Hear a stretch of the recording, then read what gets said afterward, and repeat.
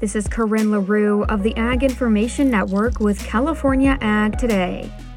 On the heels of a cold and rainy last few months, my family's cattle just finished calving last week, which prompts me to ask my annual question. I wonder what this generation of calves are going to do for our herd. Let's hear from CattleFax's Patrick Linnell about 2024's cattle outlook. Here's a snippet from a California Cattlemen's podcast episode.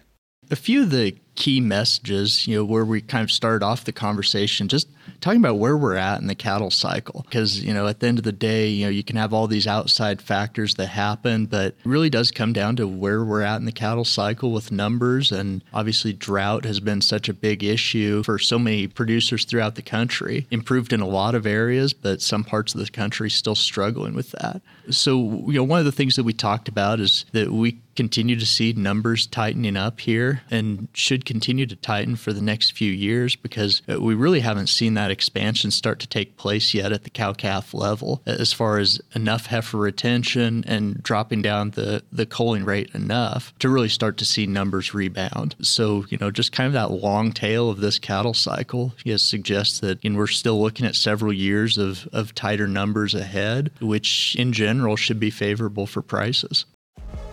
For California Ag Today, I'm Corinne LaRue with the Ag Information Network.